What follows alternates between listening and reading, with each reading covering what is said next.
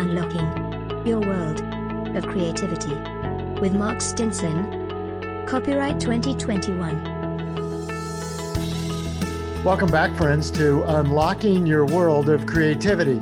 I'm Mark Stinson, and this is the podcast where we talk to creative experts around the world to get their insights on what inspires their creativity, also how to organize their ideas, but most of all, how to gain the confidence and connections to get their work up and out into the world. And if you're a creator, an author, a small business entrepreneur, you know that there's a lot of different marketing channels out there that are competing for your attention, but also competing for your utility.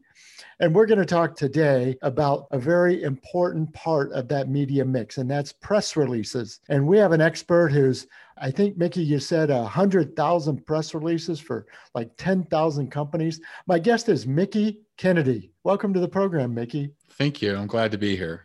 Well, it's going to be a great conversation, and we're going to cover off on why press releases. We'll talk about how to write a great press release. We'll talk about some resources for you to get those releases out there. So it's going to be a practical and productive conversation. So, Mickey, why don't we just start with that basic question? Why press releases? Of all the sexy social media and e-marketing tools that we talk about these days, press releases are a good basic kind of staple, aren't they? They are, and they still work to this day. Journalists review their news feeds and see what's out there that they could potentially write a story on. And, press releases are a very democratic way of getting your messaging out in front of journalists, because they really care about, is this a story that's going to resonate with our readers rather than how much money you have. So you can be a small company and leverage the same or more media coverage than a really large company. It's just, is what you're announcing going to be relevant to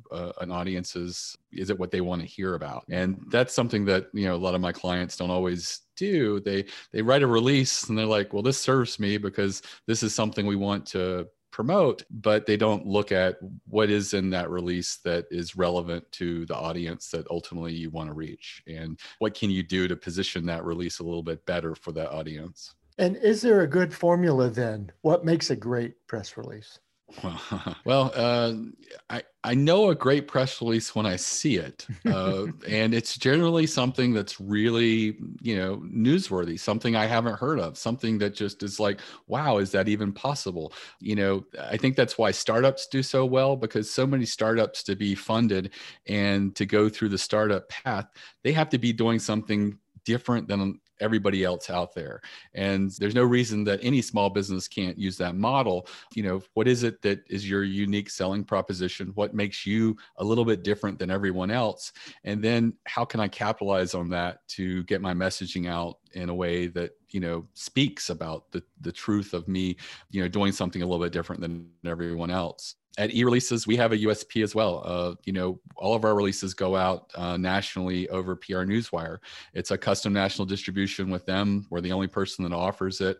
And, it just happened by them approaching me years ago and said, hey, we see that you serve small businesses. You're emailing your press releases directly to journalists. Wouldn't you want to also include Newswire service? And I'm like, my clients are paying $200, $300, $400. You're charging $1,000 to move a release out. So we talked. I actually went and visited them and saw that they had an editorial office that was open 24/7. And I'm like, is it busy overnight? And they said, no, we actually get a lot of strife about having one or two editors working overnight because they're not doing much. They're waiting for that Fortune 500 company that sends that $10,000 multimedia release in the middle of the night because they have a recall or something happened or an event in Asia or something like that. They just have to be there. And so I said, why don't we set up our releases so that you work on them overnight and schedule them for next day distribution? So we tried to pair it so that it wouldn't cost them any additional labor. And as a result, we're able to offer at a very small price the email distribution that we do, as well as the Newswire distribution over PR Newswire. And, it's the best of both worlds, because emailing directly into a journalist's inbox, if they subscribe to you or they're expecting it, it's very visible. But also there's the power of the news feed, and a lot of journalists love to look at the industry feeds by headline, and as a result, your headline's the most important part, because if the headline speaks to the journalist, they'll click through to read a little bit more, and hopefully turn that into an article or something about you. And for those reasons, when you write a release, I would say focus on your headline, focus on your opening sentence and paragraph, because just like the headline clicked through to read the press release, that first sentence's job is to get you to read to the next sentence, and the same thing with that first paragraph, to keep you going and provide all of that information that a journalist needs. Mm-hmm. Mickey, the very practical stuff here. Thanks for sharing that. I think about my experience, both, I guess, on the journalism side and on the ad copy side. Well, what a balance to try to walk on a press release, because you do want to have that attention-getting, unique message that gets the writer's attention, but you don't want to sound like an ad. How do you find that balance? Trial and error is probably the biggest thing. Sometimes if you walk the line and you're a little too hypey and too much marketing, it turns the journalist off. We see it sometimes with headlines, where people think that the headline is written for the reader, but it's not. It's written for the journalist. And so leave the quirky puns, the New York Post style headlines for the journalist to write, and you just focus on getting the objective major highlights of your announcement into the message, and try to incorporate that into the headline as well. Mm-hmm. And then I guess on the distribution side of things, Mickey, again, I've done press releases, and I've fallen into the same trap where you say, well, I already sent that press release out. The Right. world must have already seen it. I can't follow up on that. What do I do now? But you have a little bit different approach.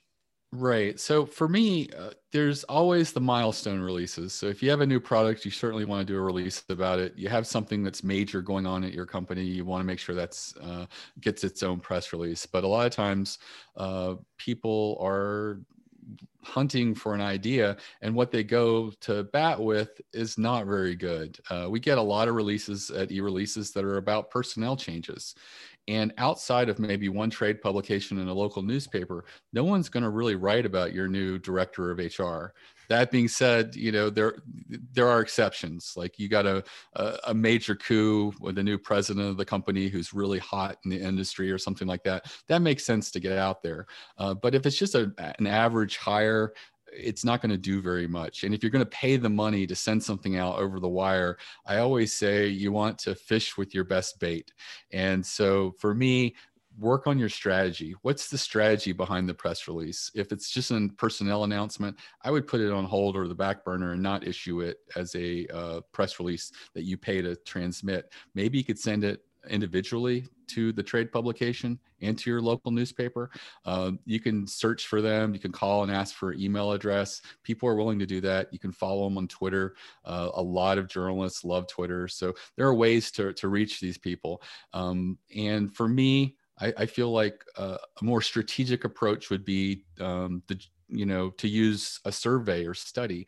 The media loves numbers, they love stats. So if you can produce an industry survey and come up with some quirky questions, because my clients that do studies very well always ask one or two strange little questions, like if you're interviewing auto repair shops, you might have a question that's just open-ended. What's the strangest thing ever left in a person's car? And you would be surprised, or maybe you wouldn't be surprised to know that a lot of the articles that then get written are 10 strangest things left in someone's car. And they'll mention the study and other stuff in there, but they lead with that because that's quirky. It's like, oh, a boa constrictor, grandma in an urn, things like that, yes, that happen. And people like those stories. There's an entertainment value to it. So to anybody who says I'm not newsworthy and I have nothing to announce, I say put together a really good survey. You can send it out to your customers, your leads. Generally, you need 100 or more respondents for the journalist to pay much attention to it. But if you can't get those numbers on your own, you can reach out to a small trade association and say, could you share this with your members? Could you share it online? And often they will. And in some cases, they may want to partner with you, and you could co-brand the survey between the two of you. That gives you a little more credibility when you do the press release, that you're more likely to get some media attention as a result of that. And the people that I have who do surveys and studies, one of them is a company that does rankings of different industries, and they do 30 to 50 surveys a year across each industry, and they've gotten it really good. And so they've been a great test case to see how to do this properly. And they're really good about asking the relevant questions, but then they throw in those couple of oddball questions that really resonates and gets people excited. And that's something you can do, anybody, no matter who you are, and get some media attention. Another thing that works really well is trying to figure out what are the blind spots in your industry. I had a carpet company in New Jersey with a PR budget, and I felt like all we were doing was just robbing them every month because we were sending releases out and nothing was happening. And so we sat down and had a conversation about 5 months in, and I came up with who their enemy was, and it was the big box home improvement stores. And I said, tell me more about that. And they said, oh, these are the challenges of marketing against them, and this is what we do. And I said, we should do a press release on that. And they said, well, nobody in our industry talks about marketing. Well, boy, do they want to, because we did that press release and we got picked up in 10 floor trade publications.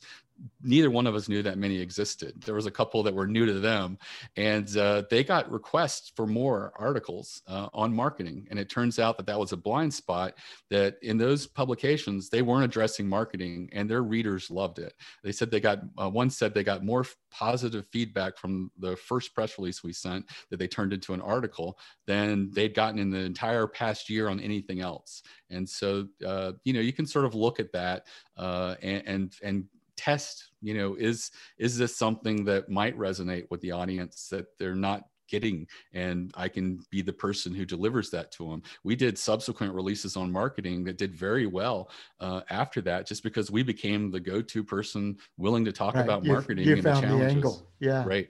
Well, and I love the fact that you say, you would look at your work and say, I don't really have that much that's newsworthy, but by creating the content rather than just reporting, the updates, you really find it a different angle, aren't you? Right. That's true. And sometimes it's just even your opinion about things can be relevant to the industry. I always tell people, if there's nobody out there that's really saying something counter to the industry messaging, that's a great opportunity to go out there and be the contrarian. Now, that being said, you don't want to ever say anything that would alienate you or make your customers feel like you're a quirky or strange person. But there's ways to come across and sort of, put a position out there that counters what everyone's going with. It seems like right now everybody's going with electric cars and saying that's the answer. But, you can come across as very level-headed, saying, hey, I think this is a great goal, but I'm not sure we're there yet. The minerals used to make the batteries are not environmentally sound. The mining practices aren't very labor friendly. And we haven't really developed a way to take these batteries at the end of their life and, not put them out in the landfills and cause more environmental problems. And that's like a contrarian approach, but it's completely level-headed. And it's a way to get yourself out there in the industry. Because, I see what you mean. It's like you can be provocative without being sort of argumentative or just a naysayer. Yeah. Right. And it's interesting, you're talking, Mickey, too, about the various outlets. To say something different to magazines versus newspapers versus blogs versus trade publications, each one of them has a maybe different angle. Right. I don't necessarily target one type of publication over another. I feel like if you have the right messaging, you generally get picked up across all different types of them. I would focus more on trying different, hooks and angles and just see who that resonates with. In the example of the carpet company, they ended up getting picked up in their daily newspaper in New Jersey talking about marketing. And so when it resonates, it generally resonates across the different publications. In the case of the carpet company, I didn't know what they were going to do with all of these 4 trade publications picking them up. And what they did was they created this book, and they take it to all their clients when they go out and give them a quote, and they go through it with them and show them all the places they got media attention. And they started winning 20% more bids because of the credibility, the reputation that they had. No one else that was going to their houses and giving them a quote was showing this. And as a result, they were also started to charge more. They used to try to come in 2 to 3% less what they thought Home Depot and Lowe's would quote. And, after that, they started, giving them a quote with more profit in it, and explain that, we're going to give you a better pad than Home Depot and Lowe's, and our installers are salaried. They make benefits. The person who installs today your floor will probably be here in a few years, where as opposed to at Home Depot and Lowe's, they don't even know what company is going to come out to your house and actually do the installation. So, it's one of those things that they had been saying, but it didn't resonate until they had the credibility and backing of being in print, that the people said, oh, when they say this, I believe it now. Mm-hmm. And I really believe this company is a little bit different than everybody else out there. And that's kind of what happens with that implied endorsement that happens when someone turns your release into an article. Yeah, that's very good. And I guess, thinking about small businesses, you've been describing a couple of local businesses, but, you might also be speaking on this podcast to authors, studios, small independent practitioners. And they might be thinking, this is great, but I don't really have a big PR budget. What should a person be thinking about when they think of the investment to put behind press releases? I always tell people, if you have the budget for it, spend it. If you don't, then don't fret. Do what you can. And for a lot of people, you can do a local approach yourself. When people call e-releases and talk to one of our editors and say, I just want to reach local media, the first thing we tell them is, well, the last thing you need to do is pay us any money, because in your local market, there's probably less than 10 people who would write about you. And we're including TV and radio here. So you have newspapers, maybe a local business paper. There might be some radio programs that spotlight businesses from time to time. Just do your homework and figure out who covers businesses my size and like me. And then, get their information, whether it's from Twitter, whether it's their email address. If you call and ask for an email address, they will give it to you. A lot of people really feel like there's some magic to that, but there really isn't. And then you just reach out to these local media and introduce yourself. And if you have something to announce, you just say, hey, I thought I would share with you that we just recently did this, and I'd love to talk to you more about it. And I say, try to stay in touch with these journalists, as it seems natural.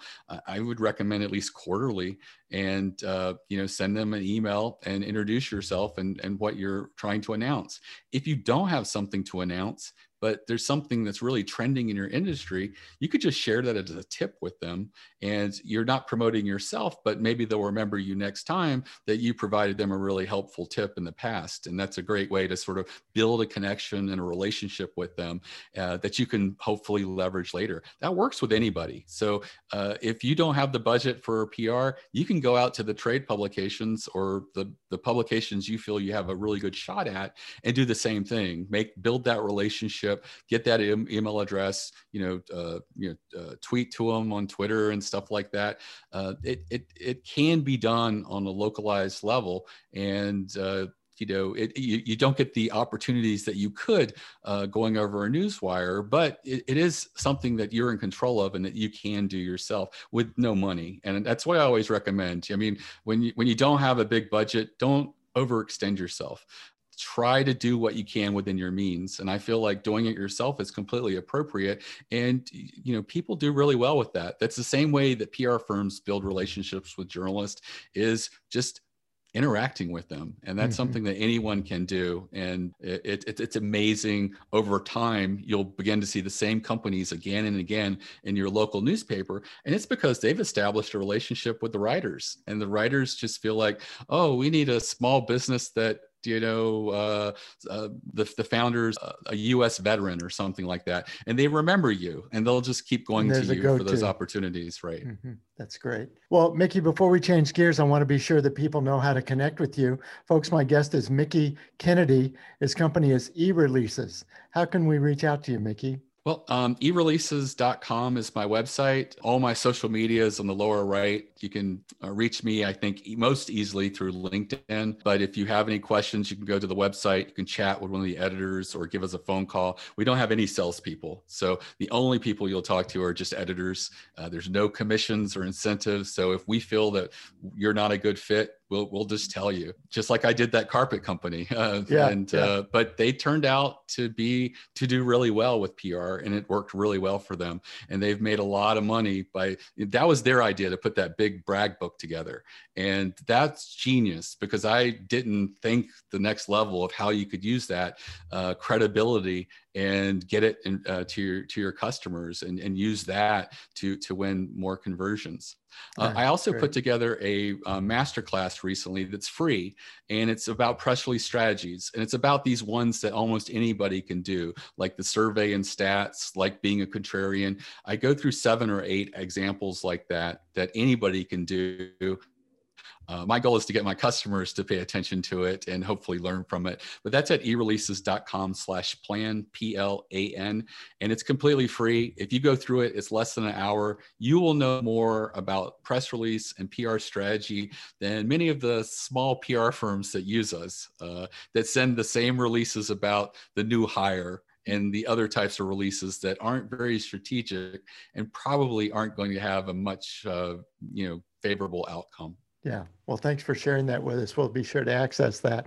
Let's go to, I'll call it chapter 2 of our interview, Mickey, and that is your own creative path, your own journey. How did you decide that this is what you wanted to build and pursue? Interestingly, when I worked for the telecom startup 24 years ago and fell into PR path, I was going to graduate school in Northern Virginia. I was pursuing a Master's of Fine Arts in Creative Writing with an emphasis in poetry. I kind of assumed I was going to wait tables, and until I realized I just didn't have the legs or mind for it. It psychologically took a lot out of me waiting tables, and I went and transitioned into an office job. And I just saw the opportunity, from faxing press releases 25 years ago to the efficiency of email. And that's what got me really interested in building a database of subscribing journalists and developing these relationships with journalists. Fantastic. I love the story. And Mickey, there's a note on your website that I love, that you could stand your own against Emily Dickinson in an MMA cage fight. Why do you think you could take on Emily Dickinson? I don't know. I just was trying to come up with something a little quirky that was relevant for poetry. But I do think I'm a pretty good poet. And I do think that Emily Dickinson, as great as she was, I think that my images and what I do could definitely give her a round for her money. I think there's a lot of great poetry being written today.